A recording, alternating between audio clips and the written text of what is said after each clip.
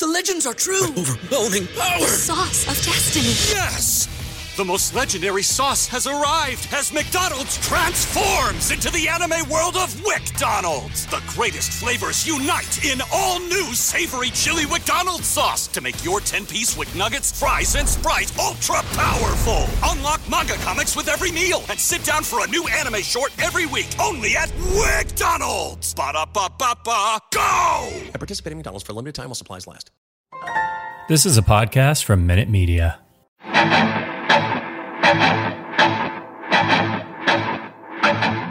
Welcome to the Arrowhead Addict Podcast. Please welcome your hosts, Patrick Allen and Matt Verderam. Welcome into the Arrowhead Addict Podcast. I'm Patrick Allen, joined, he's back, by Matt Verderam. Verderam, how was your vacation, man? I talked about it on the podcast last week. Well earned after free agency and the draft. Did you get to blow off some steam?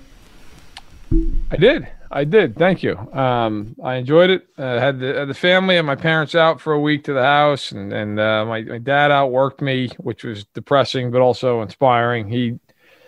We have a garden on the side of our house that really, we bought the house 3 years ago, and we've been doing various projects, and really the house is about where we want it. But on the side of the house, the previous owners just kind of let it become an overgrown garden, and it had like 8 trees in the garden. And so I ripped out 5 of them last year, and my dad helped me rip out the last 3 this year, chopped it all up, took it all out, replanted everything. So that was the big win of the week. But yeah, it was nice. And now tomorrow I'll go away for a long weekend with my wife. It was our anniversary yesterday, so we'll get away for just a long weekend, just for the Memorial Day weekend. Go up to Door County, Wisconsin, and get a little bit of rest and relaxation before we get into June. Nice. That's good to hear. Yeah, Mag and I we're closing on our house here in like a little less than 3 weeks, and so yard work in my future. I'm shopping for lawnmowers, all that kind of stuff, weed eaters. Yep. We've got some property on this place. Got a nice size front yard for Chicago. Pretty big, I would say, on the front yard, and then good sized backyard with some trees back there that I've been trying to identify. But yeah, it's we're excited, man. We're we've been living up here in Wisconsin for a little while now, and just excited to get our stuff back. It's been in storage for a number of months, but I'm gonna need recommendations on the yard work stuff, on the lawnmowers. I haven't mowed the grass because I've been living in New York City and then Chicago and living in condos and stuff. So like we had people doing that work, and I was thinking about it, and I haven't mowed grass since I was in college. So I just turned 38. Isn't that nuts? Yeah. Well, you're gonna get a lot of it now. That's right. That's right. Back in the saddle. I used to make money that way, but the last time I mowed grass I was working on like the paint crew at the college that I went to, and they waited a little while before paint crew started up. So like the first 3 weeks that I worked there, I worked with like the landscaping team, and they had tractors and stuff, but then they would send people with like regular lawnmowers. So I was just mowing like for hours and hours out in the sun in the summer. Huge college campus grass, not fun at all. But yeah, it's coming. It's going to be. I was looking at lawnmowers, and apparently they have like automated like robot lawnmowers now, like they do for like the vacuums. They cost like $2,000, but I don't know if I want like a vacuum. Fine, but I don't know if I want a robot spinning blade thing roaming around my property. That seems like that could maybe potentially end poorly for me or one of my dogs. Yeah. Listen, it's always be careful. Be careful. Yeah. You don't want lawn work to go bad here. Did you ever? We had pine trees when I was growing up, and like those pine cones. If you go over a pine cone with the lawnmower, it shoots out the side like a bullet. And sometimes it shoots it out from underneath and hits you in the shin. That's not fun. So I don't think we have any pine trees on the property. Thank goodness. Kill somebody. All right, let's get into a little bit of Chiefs talk here. So a lot going on, and we want to hear from you on some things. We want to hear from you on Julio Jones and some things that we've talked about on the podcast already. But The first thing I wanted to kind of just touch on was like what's going on with Bashaud Breeland. Like I guess he's been grumpy on Twitter. Sounds like he's sick of getting 1-year deals from teams and teams not investing in him long term. I see went and he visited the Vikings recently, maybe this week. They didn't sign him. The Bears are interested.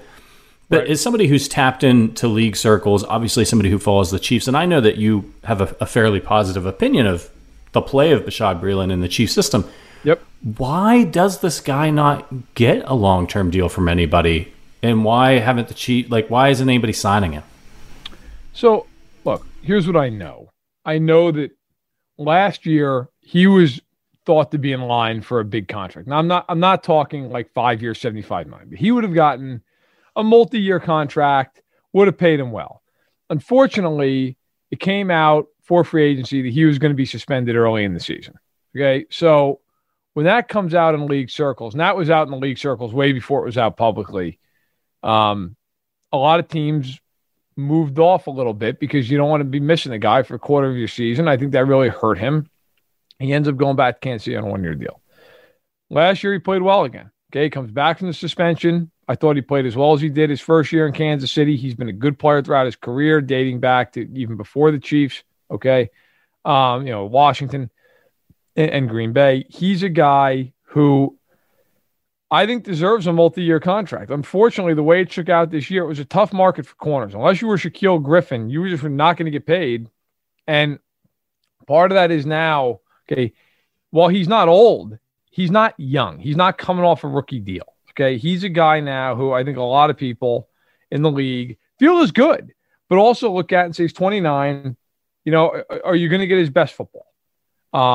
I still think you're going to get high quality football from him, but I think that is a question. Shaquille Griffin's coming off a rookie deal. Other guys like that are coming off rookie deals are going to get paid more. Guys like William Jackson, who got paid by Washington. Okay, he was another guy who was able to get paid, but also a part of this, the cornerback draft class was really good. So that hurts, right? Like are you going to shine Breeland or would you rather take a corner in the second round? Like if you're the Chargers, would you rather sign Breeland or would you rather draft Asante Samuel Jr. in the second round? Right? Like it's nothing against Breeland. You'd probably rather take Samuel just because of the upside and he's cheap for 4 years and so on and so forth. I now look at Breeland and say, look, Casey Hayward just signed, I believe it was last week, maybe 10 days ago. Okay. He just signed with the Raiders. Now, that's not a surprise. He goes over to the Raiders because Gus Bradley is their new defensive coordinator. All right. And he played under Bradley for years with the Chargers, played very, very well in that system. But that said, he's 31 years old. He got 1 year and $4 million. 1 year, $4 million. I don't think Breeland's getting any more than Casey Hayward got. I don't think that's happening. I think the cap for him is 1 year and $4 million now. So is he not being signed perhaps because maybe his contract asks are still a little high comparatively to what he's going to get? Maybe. I don't know that for sure. That would be my guess. I can tell you this. I checked in on this a week ago, 10 days ago. The door is absolutely open for him to go back to Kansas City. Them trading for Mike Hughes does not preclude them from going out and re-signing Bashaud Breeland. So I don't, that is one thing that I think was out there. Like when they got Hughes, it was like, well, that's the end of that. No, it's not. The Chiefs absolutely could still sign Bashaud Breeland. I know that from talking to league sources. They have a very high opinion of Breeland. So I wonder if it's a question of asking for a little bit too much money. We've seen with Melvin Ingram, like he visited with Kansas City, then he visited with Miami this week. He still remains unsigned. My understanding is maybe he's overshooting his market a little bit.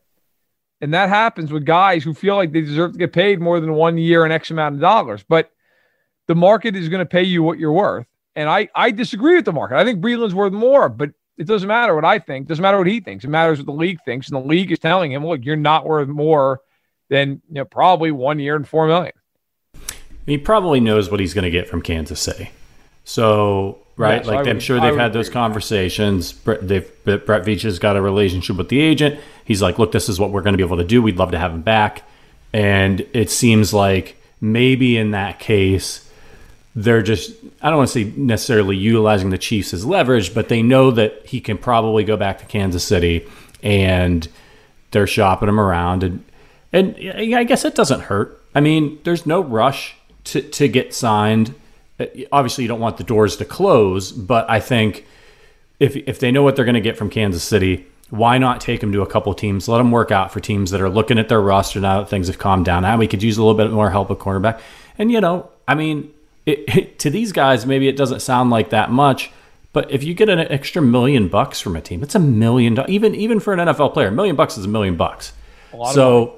A lot of money. And maybe he's shown this before, right? Like when the Chiefs wanted to sign him originally, and he didn't come. And that was the year he ended up in Green Bay, right, for a season. Yes. And he visited the Chiefs, and we all thought he was going to sign 4 days. Yeah. So he's done this before, where he's going to see what he can get, and he doesn't have a problem waiting. Probably not. Like most players, probably not just dying to get into training camp. And so, he waits a little bit, sees and you never know what might happen. First week of training camp, somebody's corner blows out an ACL. It happens every year to some players. Blows out their knee, blows out an ankle or something. And all of a sudden, old Bashaud Breeland over there, well, he's not looking so bad at $7 million or something, right? When all of a sudden you've got a huge hole in your secondary. No, true. Look, this is completely my opinion and just a little bit of an educated guess. I think he's going to end up back in Kansas City. I do. For a few reasons. One is the team and the player have a really good relationship. Number two, if you're him, like you'd rather go play for a team that has no real shot of winning. Like, I get he's won a championship. I understand that. But if you're him and everything's a 1-year deal, not only because you're getting to win, but because the Chiefs are going to be on prime time a ton, it puts you in the limelight. Like, look, let's say Bashaud Breeland goes out and he makes his first Pro Bowl this year. Now he's in position to get paid. Like, that stuff shouldn't matter as much as it does, but it does. It matters. Like, Eric Fisher was never a Pro Bowler for the first 6 years of his career. Then he made 2 Pro Bowls. It elevates you. Right? Like, hey, we can put that in the press release. He's a 2-time Pro Bowler. And then it matters. Now, does it matter as much as being an all-pro? No, but it matters. And that's another thing that hurts Breeland. As good as he's been, he's never been a Pro Bowler. He's never been an all-pro. Like, that kind of stuff, it makes, just like with the Hall of Fame. Now, obviously, Breeland's not a Hall of Famer, but my point stands, like with the Hall of Fame, I know a handful of people very well who voted for the Hall of Fame. And I can tell you, Pro Bowls matter. All-pro teams really matter. But the thing that really, really matters, if you make an all-decade team, you're going to the Hall of Fame. Almost guaranteed if your first team all-decade and second team all-decade, you got a better than 50-50 shot. Like when Tyrann Mathieu made the all-decade team, he's probably going to the Hall of Fame. Like he's made 3 all-pro teams. He's won a Super Bowl. He was a catalyst on that team. He's a very well-known player. I think he's been to 5 Pro Bowls. Like he's probably going to the Hall of Fame. The all-decade. That stuff matters because when people start looking at you, some of the first things they'll do is look at your accolades. And so I do think with Breeland, like if I'm him, I'm thinking, okay, look, I can play half a dozen games in prime time. I'll play another half dozen games in the late window that might as well be prime time. We're going to play in the playoffs. And if I ball out and play really well and I get myself to a Pro Bowl, then you know what? Like I'm young enough. I still might get 2 years, $24 million, something like that. So we'll see. Maybe a team like the Bears just offers him more money and he goes there. It's totally possible. But if I had to guess, I would think that there's a real chance, a good chance that he ends up back in Kansas City. But again, that part of it is just my 2 cents. It's not anything that I know from inside the NFL. I hope so. I think the team could use the depth for sure. All right, but before we move on, we do have some breaking news. This podcast is brought to you by Manscaped. You know the Manscaped brand by now. You listen to this podcast. But the breaking news, of course, is that they have recently launched the Lawnmower 4.0. And the engineering teams just they've been at work, man. They've been doing rocket fuel kind of stuff with this thing. So join the over 2 million men worldwide who trust Manscaped, including Verderam and myself. And we got this exclusive offer for you. You want to get the Lawnmower 4.0, you want to get that ceramic blade, make sure you don't cut yourself. You want to get some of the crop preserver, which I'm a big proponent of. Fan-sided 20. It's 20% off and free worldwide shipping. Head over to manscaped.com. Take care of your balls. It's very important. You know, you don't want a deflate gate situation with some sort of old rusty Schick razor, something like that. Bad news. Stay away from that. It's true. That's true. Look, the last thing you want to do is end up with some kind of an issue down there. All right? Yeah. That may not only ruin your weekend, might ruin somebody else's weekend. So don't do anything dumb. Go to Manscaped, get the job done, get it done right. Look, you wouldn't trim your actual hedges with a rusty pair of shears, right? Like you would go out and get the right tool for the job. Well, these your more personal hedges potentially here. Like you do not want to use the wrong tool. Use the right tool. You do not want an Edward Scissorhand situation. No, you do going not. on down there.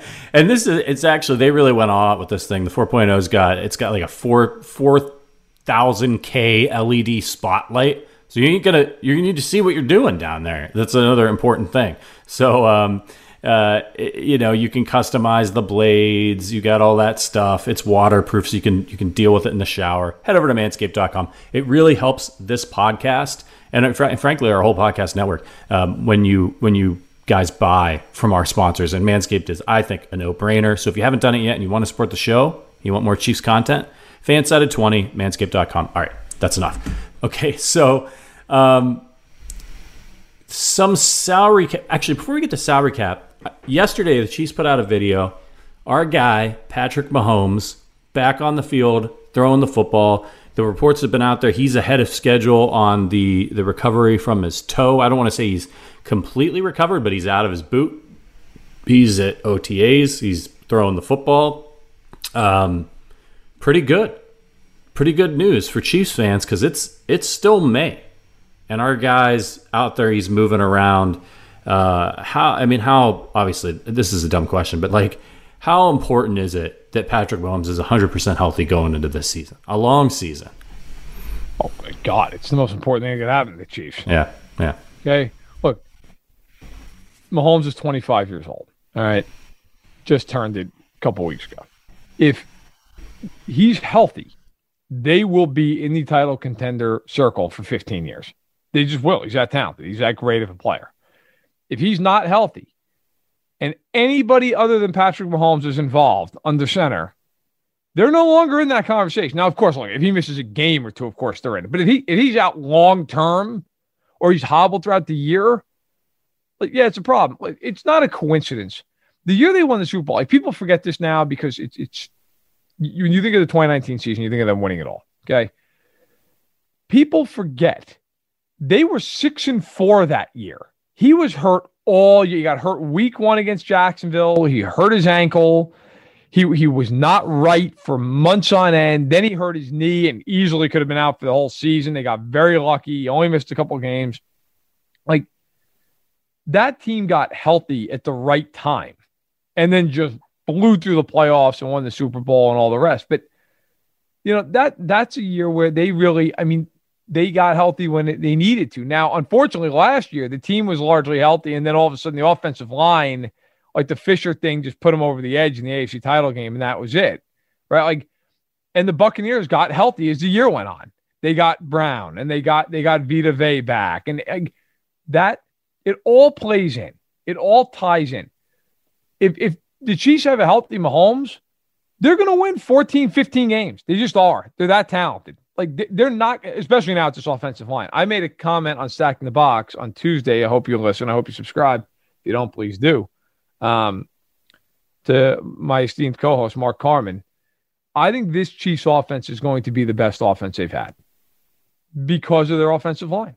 I think, and Carman was shocked when I said that to him. I think this offense will be the best offense they've had with Mahomes and maybe have ever had. Because I think, yes, they lost Watkins. But if Mahomes has more time to throw, you will watch and see Robinson's numbers get better and Hardman's numbers get better. And maybe Cornell Powell plays and produces, who knows. You will see. And by the way, you know what else is going to be better? Clyde Edwards-Helaire is going to be better. Yep. So to me, like, they will be better because Mahomes is going to be in a lawn chair throwing the football. Like, that's why they're going to be better. So No, his health is paramount. I think you saw the Chiefs agree with that this offseason when they went out and spent a fortune, both in money and draft picks, on the offensive line. And there's been a lot of talk, maybe not a lot, but I've been hearing these whispers sort of this offseason. People are like, Patrick Mahomes gets hurt a lot. He had the knee thing, he had the ankle thing, now he's had the turf toe. And I don't think I've seen anybody go so far as to call him injury prone yet. But there are some people who are like, he runs too much, he takes hits. Are you concerned about Mahomes, like in injuries, because he's had a few, he's been banged up a little bit? Or is this something that you think is just a little bit of an aberration, nothing too serious, freak things, and he'll be fine? No, I don't think he's any more apt to get hurt than anybody else. Look, you go through his career, 2018 he get hurt all. 2019, the guy rolled over his ankle and he played through it and played great. And then, he hurt his knee on a quarterback sneak. He might be the first quarterback to have that ever happen. And only missed 2 games. And then last year he started every game except for week 17, which was just an unnecessary game. Obviously he got hurt in the playoff game, but again, that was it's kind of just an oddball thing. It wasn't like he's always hurting the same area of his body or something. No, I think he's fine. By the way, if you go and look at most quarterbacks, they're always, guys are always dealing with something. They just are. Most guys, you're in the pocket, guys are coming at you, offensive linemen are all around. You're going to get stepped on.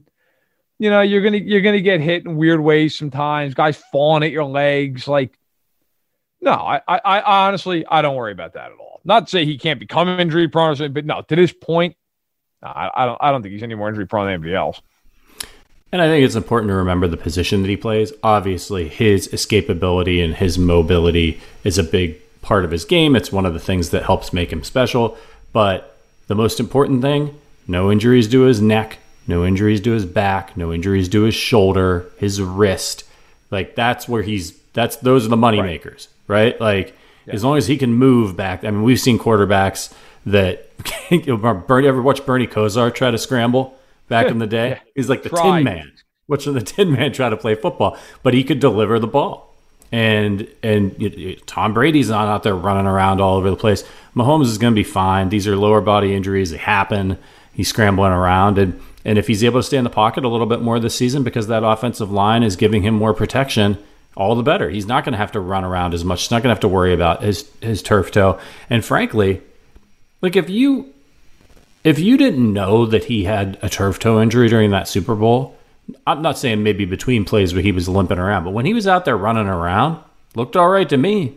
He's a tough guy. He's a tough cat. I think that's just something to remember when you think about that Super Bowl, and I know none of you want to, but when you do, think about Mahomes running around out there and how much pain he must have been in trying to deliver that football, and know that not only do you have a quarterback that is supremely talented, generational talent, the dude wants to win maybe more than anybody else on the field, and that's a GOAT trait, right? Oh, listen. I after the Super Bowl reached out to a litany of people in the league, agents, other team execs, you name it, and asked around about Mahomes. Just how impressive was that, even though they lost the game? And uniformly, it was pretty much, yeah. That earns more respect in a lot of ways, even than winning does. Like, they got their asses kicked in that game.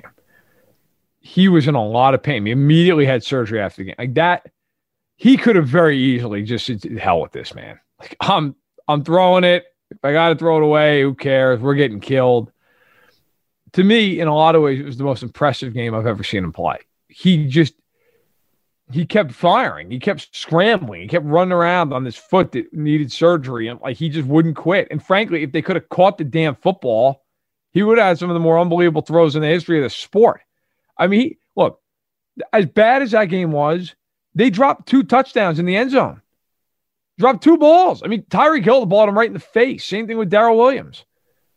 Would they have won the game? Maybe, maybe not. In fact, no, they wouldn't have won the game. But could they have made it, 31-23, something like that? Yeah. that game will forever be the biggest crap show I've ever seen. Because, yeah, look, they didn't deserve to win. The offensive line was terrible. But just everything they did in that game, the penalties and everything, it was too bad. And he really was the one guy who it felt like he never quit. He kept going, but they weren't going to win that night. But yes, there are things I worry about with the Chiefs. None of them involve Patrick Mahomes. Indeed. So we know that the Chiefs have loaded up on the offensive line, and you're not the only one saying. I saw Dan Orlovsky talking about it on ESPN the other day. That same thing, that this might be the most explosive offense that we've ever seen. In fact, Orlovsky was convinced of it. He said this is probably the best offense Patrick Mahomes has ever played in. I don't care about Sammy Watkins. He was only there half the time anyway. It's going to be incredible. But could it be better? Now, I know you all heard me talk about it last week. You know my stance. You heard Matt and Sterling talk about it. So apologies if you're sick of the Julio Jones talk, but I think it's a conversation we have to have, and we definitely can't close the book on it until we hear Verderam's opinion on this. So there's a couple things at play here, right, Verderam? There's obviously the financial aspect of it. Can they make it work? Matt Connor had a great write-up on Arrowhead Addict about, the Chiefs could make this work. He's not prohibitively expensive. He's expensive, but he's got 2 years left on his deal. The salary cap is going up, which we're going to talk about in a minute. But I want to get your opinion on, just in general, the other side of it. What happens if you have Julio Jones in this offense? Oh my God! I mean, if they added Julio Jones to this offense, they just cut the punter, just cut Townsend, and just be done with it. Right. But look, in a vacuum, do you want to add Julio Jones to the Chiefs? Yeah, of course. It's like back in the 90s. You want Jerry Rice? Yeah, sure, I'll take him. Right? Like, we'll find Rome. My belief is it's going to be hard for the Chiefs to do this because of financial reasons. I know people love to say the cap's fake, and the cap is fake largely. Okay. However, it's going to be difficult for the Chiefs. Now, cap number comes out, or I shouldn't say it. The ceiling for the cap has come out for next year, which is 208 and change. Okay. That's a big jump. That's a big jump because right now, for this current season, the cap's 182.5. The cap jumps to 208.2. The Chiefs are sitting at about $19 million in cap space. Now, that does not include if they extend Tyrann Mathieu, which that number would take up a lot of that cap space. However, the Chiefs could create about $20 million by just restructuring Mahomes' contract.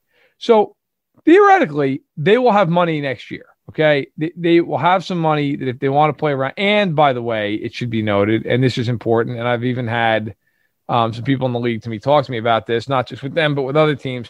Look, you're going to see teams rolling over cap space. And so the Chiefs have $8 million. Now, will they have all $8 million by the time the year comes? Yeah, we talked about Breeland, who knows, but right now they have some money they could roll over. So that matters. Also, if they do extend Matthew, they're going to open up a lot of space this year. Okay, they might open up $10, $11 million. If they do that, okay, because his number would come down this year, they'll move it from base to bonus. If they do that, they'll roll all that money forward. I think the number that this cap ceiling was set up for next year does matter and maybe changes a little bit Kansas City's financial picture. Because if people were expecting in the league for the cap to explode in 2023, which by the way, is still the expectation. The cap in 2023 is going to be insane because of all the new TV money. However, in looking at the cap situation right now, I think a lot of people thought it might jump up to 195. Maybe it got back to 198, which is what it was last year before COVID hit. Jumping all the way to potentially to 208 matters. That's a huge jump. In fact, it's the biggest one-year jump in NFL history. So, does that change the way Kansas City looks at things? My understanding is that from a financial standpoint, it might be tough for the Chiefs. But again, that understanding was before this new cap number. So how much does it change? I don't know. Would he be a great fit? Of course he'd be a great fit. He's Julio Jones. I mean, yeah, he would be ridiculous. Do I personally think the Chiefs ought to make the phone call? I do. Because for people who love draft picks, let me ask you this. Let's just say the Chiefs trade their first round pick. Who cares? You're not going to get anybody better than Julio Jones. Like, I mean, that would be my argument, right? Like, you're not getting a player who's better than Julio Jones. And Julio is signed, obviously, for this year. He's signed for next year, okay? And he's signed for 2023. And his cap number in 2022 is $19.2 for each of the next 2 seasons, which is, look, it's not nothing. But it's not. And by the way, I believe if he gets traded, and I'd have to double check on this. I think it's even lower. I think it's like 11 something. I think I believe I read. There's got to be some bonus or something that Atlanta's on the hook for, right? Yeah, I'm gonna look that up here, because I believe that it's not as much. In fact, here I'm gonna go to Joel Corey, because Joel Corey is a former agent and a great guy, a friend, and somebody who I have all the faith in the world in. He breaks everything down on CBS. You should really check me. He's phenomenal. He's been on Stack the Box before. He's done he's a great guy. But I believe that if you trade for him, I'm just trying to see. So let's see if I can find it really quickly. I can fill some time for you too while you look. I was going to do this horrible podcast. To give the background to the listeners out there, Matt Connor had a really great article about this on Arrowhead Addict and about the cap going up to $208 million in 2022. But it's not just the cap that's going up. The expenses for the Chiefs are going to go up as well. So adding Julio Jones would mean adding salary to the cap. But then you've also got, so this is straight from Matt Connor's article, defensive tackle Chris Jones will see his cap escalate by more than a whopping $20 million alone, from $8 million. So Chris Jones cap at $8 million in 2021 to $29 million, to over $29 million in 2022. Then you got Frank Clark you got to deal with. His cap number is going up over $19 million this season to over $25 million in 2022, or $19 million this season to $25 million in 2022, an increase of $6.5 million. Tyreek Hill will see an increase of $5 million next season in terms of cap hit, and Joe Thuney's deal will hit the big money after postponing it a bit in 2021 at more than $17 million in 2022. And then you've got like you've got Travis Kelce's going to have a deal coming up. The Tyrann Mathieu extension can free up some space. But so they've got some big decisions to make. And so, yes, the cap is fake. Yes, you can continue to kick the can down the road a little bit, hoping the money keeps going up and spreading things out with bonuses. But eventually, if you're overspending, just like with your normal budget at home, it will catch up to you. So that's setting the table a little bit. Those are things that Brett Veach has to think about beyond just, can we get Julio Jones in, and can we afford to pay him this year? Right. And look, you're right. And by the way, I looked it up, and I knew it was lower. It's $11.5 million, 22 and 23. Okay, so the 2 years after this would be 11.5. That is a bargain for Julio Jones. But you're right, and that's why I keep going back to look. I've checked around on this, and I think the belief is, would the Chiefs be interested in the player himself? Absolutely, he's a great player. But do the Chiefs feel like financially that's the smartest move in the world? It might be a stretch. Again, my sniffing around on this was before, the cap number was kind of established for next year. The cap ceiling, I should say, it was not the number; it's the ceiling. Look, if you're the Chiefs, I think you check in on it if you think you can make it work at all. But there is truth to what you just said, and I think it's a big factor for KC. It's like you can't just keep taking on these massive salaries. Like, because here's another part of this: not only do they have to pay Tyrann Mathieu an extension, they got to pay Orlando Brown. Like, that's coming. He's not cheap. Like, all this stuff matters. And at some point, by the way, you're also going to have to. Now, I don't think next year is the year. I think the Chiefs will convert Mahomes' money. They'll do it a lot over the years. But there is something to be said, too. Like, at some point, you have to just take the cap hit, because otherwise you're going to be dealing with $70 million cap hit down the road. Now, I think they'll keep pushing it right now because the cap is set to explode in 2023. So I think they'll take those hits then, because they won't matter as much. It'll be a smaller percentage of the cap. But look, here's a few options, by the way, just looking at next year that they have, that they could say, well, what do we want to do? Right now, for 2022, They have 38 players under contract, which is pretty standard. That's fine. If they cut Anthony Hitchens, they save $8.5 million. Okay, now if they like what they get out of Willie Gay and Nick Bolton, that could definitely happen. In fact, I think it would be likely to happen. You have Tyreek Hill in the last year of his deal that year. Would the Chiefs extend him? Maybe. He's got a $20.6 million cap hit. I would think they would extend him as long as he keeps playing the way he's playing. Here's one to watch. What about Frank Clark? Frank Clark, if they cut him post June 1, they save $19.5 million. I got to tell you, Frank Clark better have a good year. Better have a good year because they could definitely cut him. Now, if they cut him pre-June 1, they're basically losing it. You know, they have 13.6 in dead money, 12.7 cap savings. I don't think they do that. But post June 1, I wouldn't rule that out. Okay. Or even a trade post June 1, same deal, by the way. They saved $19.5 million.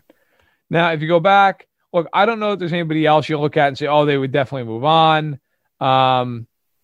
In fact, I don't think there is anybody else. I mean, they cut Colin Saunders, they save $1 million. Like, nothing crazy. Darwin Thompson, $1 million.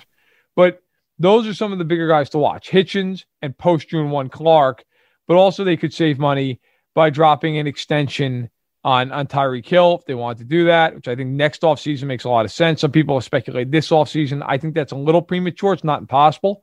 But don't forget, Orlando Brown's a free agent.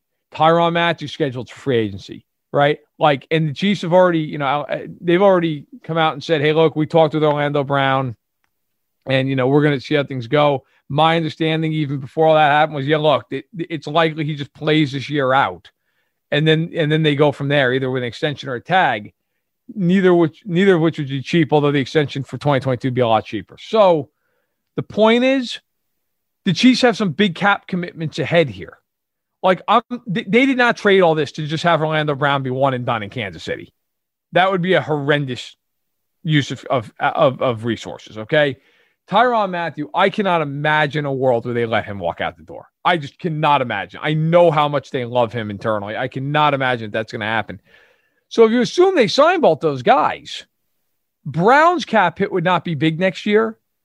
It would be smallish, and then it would balloon in 2023. Matthews would be small this year and balloon next year. So that's a lot of money. They could create some space. We just talked about how Mahomes, Hitchens, but like, it's something they got to be careful with. You don't want to end up in cap jail and end up having to cut some players you really don't want to cut or trade some guys you really don't want to trade. Yeah, it's tricky. It would be something that I would not be good at, which is why I'm talking and not actually making multi-million-dollar deals for these guys and figuring out cap space. But it is fascinating to think about. I think Hitchens is as good as gone. They've been investing all of this draft capital in these linebacker prospects. Like, Hitchens is not a guy you're looking at the roster and you're like, boy, we can't lose Anthony Hitchens. Not with some of these other guys. And so that's no disrespect to Anthony Hitchens, who's a very good player, but come on. But when I think about, I think it comes down to, well, you get people on Twitter and they're like, he's injury prone. I'm talking about Julio Jones here. Right. He's always got a hamstring injury, but he usually plays. He is on the injury report every week, but he usually plays. Last year was not good. He is getting older. So I think that the beef that a lot of Chiefs fans have, and you said it, Verderame, you were like, well, who cares if they give up a late first-round pick to get Julio Jones? He's Julio Jones. They're not going to be able to replace that. But I think a lot of these Chiefs fans are thinking, hey, yeah, we get him, but we're only going to have him. Like, how many years of elite production does he have left at his age? Are we going to trade a first-round pick for maybe 2 years of a guy? And I guess and I'm interested to hear your thoughts, but my argument to that is, if trading for Julio Jones wins the Chiefs one Super Bowl, they trade a late first-round pick, and it becomes the difference in them winning a Super Bowl, is it worth it? Is it worth it if they win the next 2 Super Bowls while he's under contract? Anyone who says no, I hope they turn off the podcast. No disrespect to any of you. But my God, this team went 50 years without winning a Super Bowl, okay? I'd like to not go another 50. And as far as I'm concerned, when you have a shot at the brass ring, you grab the damn ring. You don't worry about, 5 years from now, who cares? And you know what? You have the magic eraser. You have Mahomes. And I'm not saying to be irresponsible and then just hope he fixes everything. Because that's not the way you run an organization. All right. What I am saying is you take bigger cuts because you have him. There's going to come a day, which I don't even want to think about, when he's not their quarterback anymore. Okay? And they have proven this over the years. You can have the Alex Smiths of the world, who is a fine quarterback. And you can draft really well and have a really good team, and it doesn't matter. Okay? I don't care how well the Pats draft. They're not winning crap. They don't have Tom Brady. It doesn't matter. It doesn't. Denver has a really good roster. And you know what? If Drew Lock's the quarterback, they're winning 6 games. When you have a player the caliber of Mahomes, who is, look, and I hate this term, but it applies here. He is a generational talent. When you are blessed with that, you go all in. Okay? You think Aaron Rodgers would be pissed at the Packers if they ever went all in over the last decade? Like, you go for it. And to me, with the Chiefs, they're the favorite right now. If they do nothing going into the season, nothing, they're the favorite to win the Super Bowl, both in Vegas and in my opinion. Okay? But if you add Julio Jones to this team, forget it.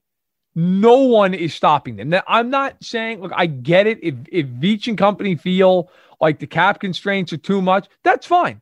That's a valid reason not to go out and get him. But if this recent news with the potential cap ceiling changes things, or if they can make some moves and they extend Matthew in the near-term future, then I think if you're the Chiefs, like, yeah, I would do, because I get it. You're not going to have a player of cheap for 4 years. Who cares? The cap's exploding. It doesn't matter. People get way too into this. What happens if they draft a guy in the first round and he stinks? Then what? Then you didn't trade for Julio Jones because, we didn't get so and so. Look, let's say last year Julio Jones was available. Let's just say this is last year. And the Raiders could take him, but went, no, we're good. We're going to draft Henry Ruggs. You think the Raiders feeling real good about that this morning? Of course not. You want Julio Jones. So to me, look, if the financial implications are what's holding you back, that is one thing. That is valid. If what's holding you back is, well, geez, our first round pick is too bad, that's nonsense. And oh, by the way, I feel good about that not being the reason for the Chiefs, because if there's any GM in the league who's proven that he will go out and get the guy, it's Brett Veach. Brett Veach, Orlando Brown, none of us, we talked about this, both Patrick and I, and I'm sure Sterling and Matt did as well. We talked about the fact that there's no way the Ravens would be dumb enough to trade Orlando Brown to Kansas City. There is no way that would happen. That's right. And Brett Veach was just like, here's a first rounder. We don't care. If you're willing to give him to us, you can have a first round pick. It doesn't matter. He's 24 years old. He's left tackle. Now, Jones is older, but my God, he's a phenomenal player. And just to wrap this up, for anyone who's not aware, and I know, listen, there are a lot of Chief fans who just follow the Chiefs and a little AFC West, and that's fine. He's a 7-time Pro Bowler.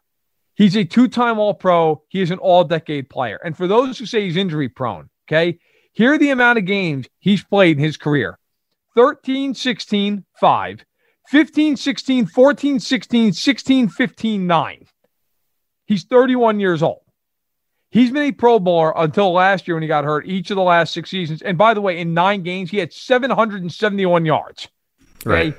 In the 6 years, that's a season for DeMarcus Robinson, maybe. It's almost 2 damn seasons. Look, the 6 years prior to that, here's his numbers: 1593, 1871, 1409, 1444, 1677, 1394. His worst season before 2020 over the last 6 years was 1394.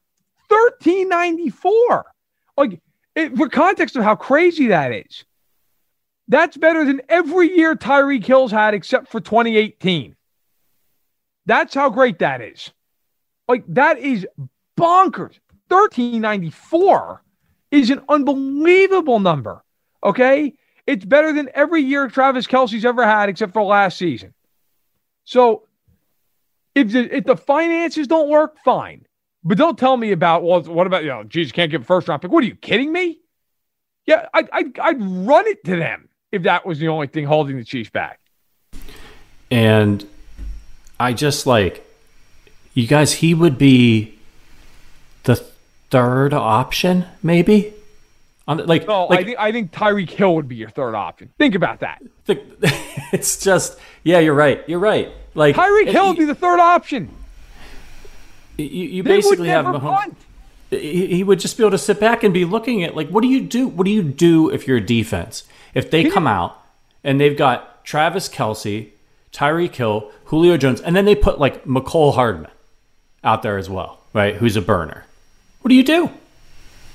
You would be in the position as a defense. First of all, everybody would just play zone against them because there's no other way to stop that. Okay. But if you're one of these coaches, and God knows there's a handful of them, frankly, and he's a good one. He's a good coach. But like Wink Martindale in Baltimore, they play man. They do not play zone. They play man. Can you imagine Baltimore? Hey, we're going to play man against that team. Good luck.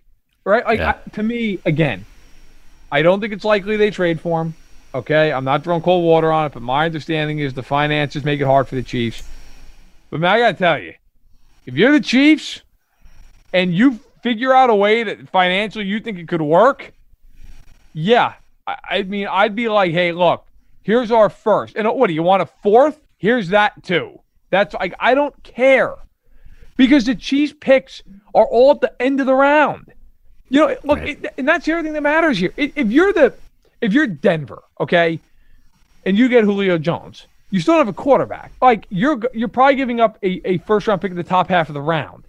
That's a hell of a lot different than giving up 32. And make no mistake, if they get Julio Jones, it's 32. There's not anyone in the world stopping that team. I would argue if they got Julio Jones, it's the most talented offense of all time. Find me another one.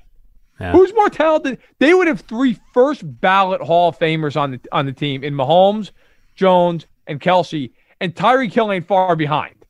Right. That would be... I mean, at that point, just sign Mitchell Schwartz back and just be done with it. So that's where you are. You've got me ready to run through a wall. I was on board the Julio Jones train last week. Now I think I'm the conductor. I just want to see it. Like, I want to see that offense take the field. All right, let's take our last break. On the other side, we're going to wrap things up with some inspirational words from our guy, Travis Kelce. All right, we are back. Arrowhead Addict Podcast. Okay, we beat Julio Jones' topic to death. We talked salary cap. We talked Breeland. As we start to look ahead towards the regular season here, OTAs have started. Training camps did blink. It'll be here. Our guy Travis Kelce gave an interview with CBS Sports this week, and he was asked about a few things, but in particular the Super Bowl. And I want to read this whole quote because I just think it's really interesting, and then we can talk about it, because it's, how do these guys think? You won a Super Bowl. You're Travis Kelce. You're going to the Hall of Fame. You're getting into the latter half of your career. Or you want to play some golf. Hey, if we win, great, right? Where's the motivation? Does it stay? And here's what Travis Kelce said when he was asked about what happened. He said, just didn't capitalize on opportunities that we needed to capitalize on.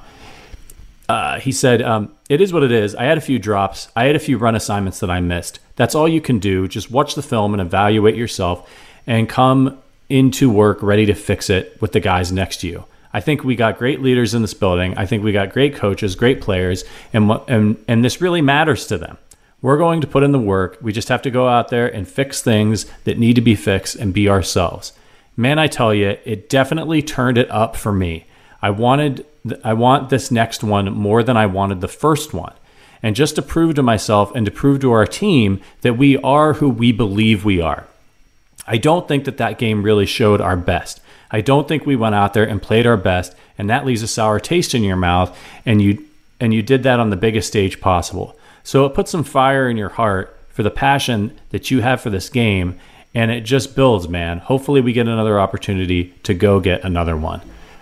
There's a couple things I think that are really interesting about that quote. The first part of the quote is, I think, all Andy Reid.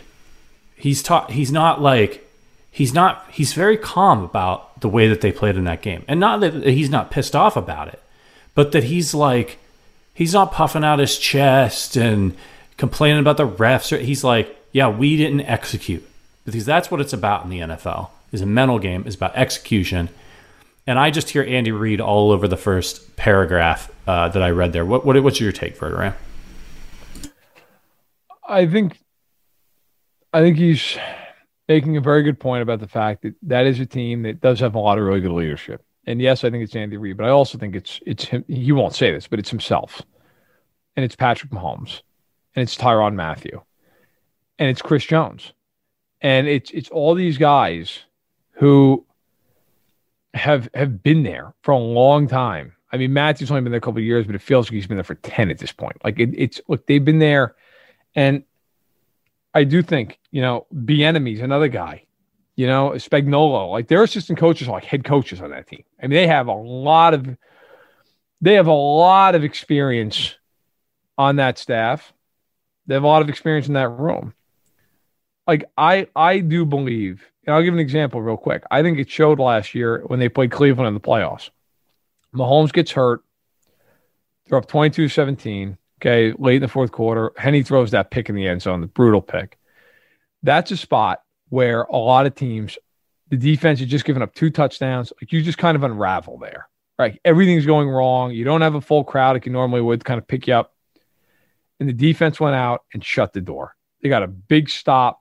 They get the ball back. The offense makes a couple plays. They run the clock out. A younger team in that spot, a less experienced team, I think they probably lose.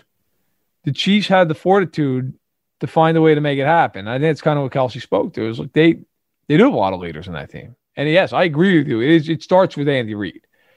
But Andy Reid, because of the way he coaches, empowers these guys to also lead. And not just his assistant coaches, but his players. And I think that is a huge part of why they're so successful. Look at last year when McCall Hardman fumbled that punt in the AFC title game. Okay, there's that famous clip of Kelsey going right over to him and Mahomes going right over to him. It wasn't a coach. It was them. It was Kelsey and Mahomes saying, hey, look, we need you, man. Stay in the game. Stay in the game. And what did Hardman do? He scored a touchdown on his next possession. And by the way, that's not an accident when they were at the 2-yard line and they threw the ball to him. Like, that kind of stuff matters. And they have it in spades. It's what Brady gave New England. Say what you want about Edelman. Edelman gave them that. Right? Like it's a leadership. And we all know when your parents get on you, it's one thing. But when someone of your own generation, your own ilk, when they either get on you or give you encouragement, it hits you differently. I think it's a team-wide thing with them. I agree, and I think it's great to hear him. The way that he talks about it is very professional. It's I made mistakes. I know what I did. I looked at the film. I know all of us want the Chiefs to be like foaming at the mouth, right, coming into the season, just wanting to do a revenge tour, to hang 50 on everybody because they're so pissed off about and embarrassed about what happened in the Super Bowl. And look, I promise you, and Kelsey says as much in the second half of that quote, they are embarrassed. They got embarrassed on the big stage. They think that they're the big dog on the block, and they got their asses handed to them. And I think the difference between some teams and a team like the Chiefs is the way that you talk about it. Is he's like, all right, we made mistakes. We lost. It was not good. We're going to come. You know how like whenever you see one of those videos of people that get in a fight with a guy they shouldn't have gotten in a fight with, and the dude's always like, there's always one guy who's like throwing his arms around and cursing and lunging and, talking big. And the dude who knows how to fight, the guy who's trained, is always super calm, just standing there. And then all of a sudden, in a flash, the big loudmouth guy gets his head knocked off, and he's done. 1 hit, 2 hits, it's over. And that's kind of the feeling that I get from these quotes from Kelsey, is that he's like, okay, all right, like, we made mistakes. We know what we need to do. It's very workmanlike. It's very military almost in the way that he's talking about it. And I think that makes me excited, because when you're emotional, that can help. Emotion can help. Eustress can help. All that stuff. But I think that it also, if you're too emotional, you end up with, like, remember some of those Bengals teams that made the playoffs, and then they'd play the Steelers, and the Steelers would get under their skin, and they'd all just lose their minds and get into fights and get ejected and all this stuff. That's not the kind of those aren't the teams that you want. Those aren't the teams that win championships because they can't execute, because they're too emotional, because they're trying too hard. And I think the Chiefs now have been around the block a couple times.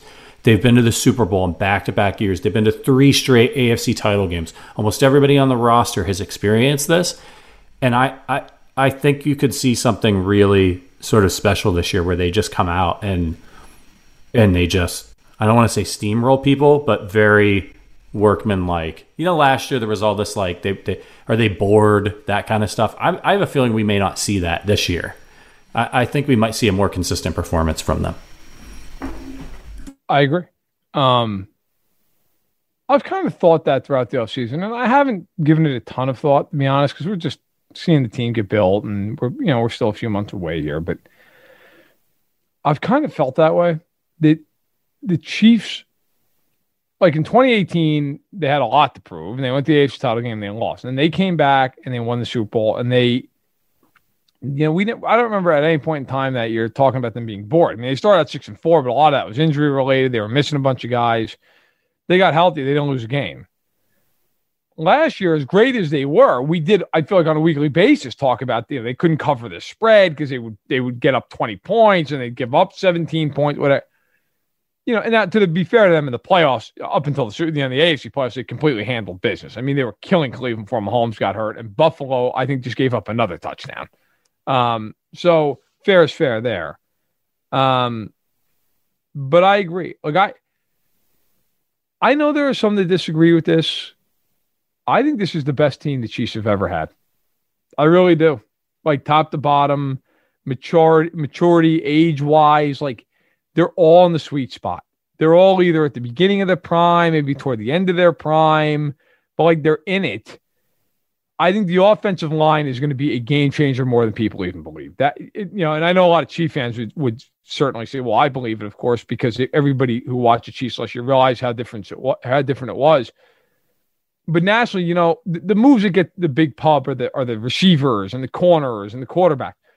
The Chiefs fixing that offensive line is going to make a massive, massive difference. And this is not a team that struggled to score last year. Okay, they were 6th in the league in scoring, and a lot of times they were throttling it down. It felt like in the second half. I think they will score 35 points a game. Like I really do. I think this is going to be an offense. It is just here it comes. Good luck. And I think defensively, Jarron Reed is a big addition. He gets overshadowed because of everything they've done on the offensive side. They have Jarron Reed. They have Chris Jones. They've got Frank Clark there, who, say what you want. Like I get it. He's not lived up to the contract, but he's a good player. Like they have these guys. They bring in a lot of youth and speed at linebacker. We'll see how that plays out. I love their secondary. Their safeties are excellent.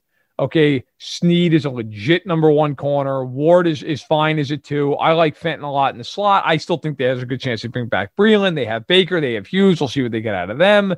Okay, this is a team that, to me, is maybe not even on paper at the skill positions better than the last couple of years. Because at the skill positions, they're probably not better. But because that offensive line is so much better, I think it makes them a better team on the whole. And defensively, I have no reason to think they're any worse. So I really think this is a team that is going to be very hard to beat. And I also will say this in closing. I think the gap between them and the rest of the AFC has grown compared to what it was a year ago, in my opinion. The Bills are not any better. The Ravens are worse. The Titans are about the same. I mean, they kind of swapped out better defense for less offense, but I mean, the Titans to me are not better. The Colts, I don't know. I mean, maybe Wentz gets back to his old form. Maybe he's the same guy and he's even worse, like than Rivers was, right? Like and even if he gets back to being the same guy, they're not better than Kansas City. Pittsburgh's worse. I like Cleveland a lot. I actually think Cleveland and Buffalo are the 2 teams that are there, right? But again, can Baker beat the Chiefs in a huge game at Arrowhead in January? I don't know. So I think the gap's grown. I really do. Like the Chiefs are in a great, great spot moving forward, and I agree. I do not think they're going to have a problem with just being, well, we'll just wait for January. I think they've got a point to prove, and I think Kelsey underscored it. Man, I can't wait for the season. I just want to fast forward through the summer.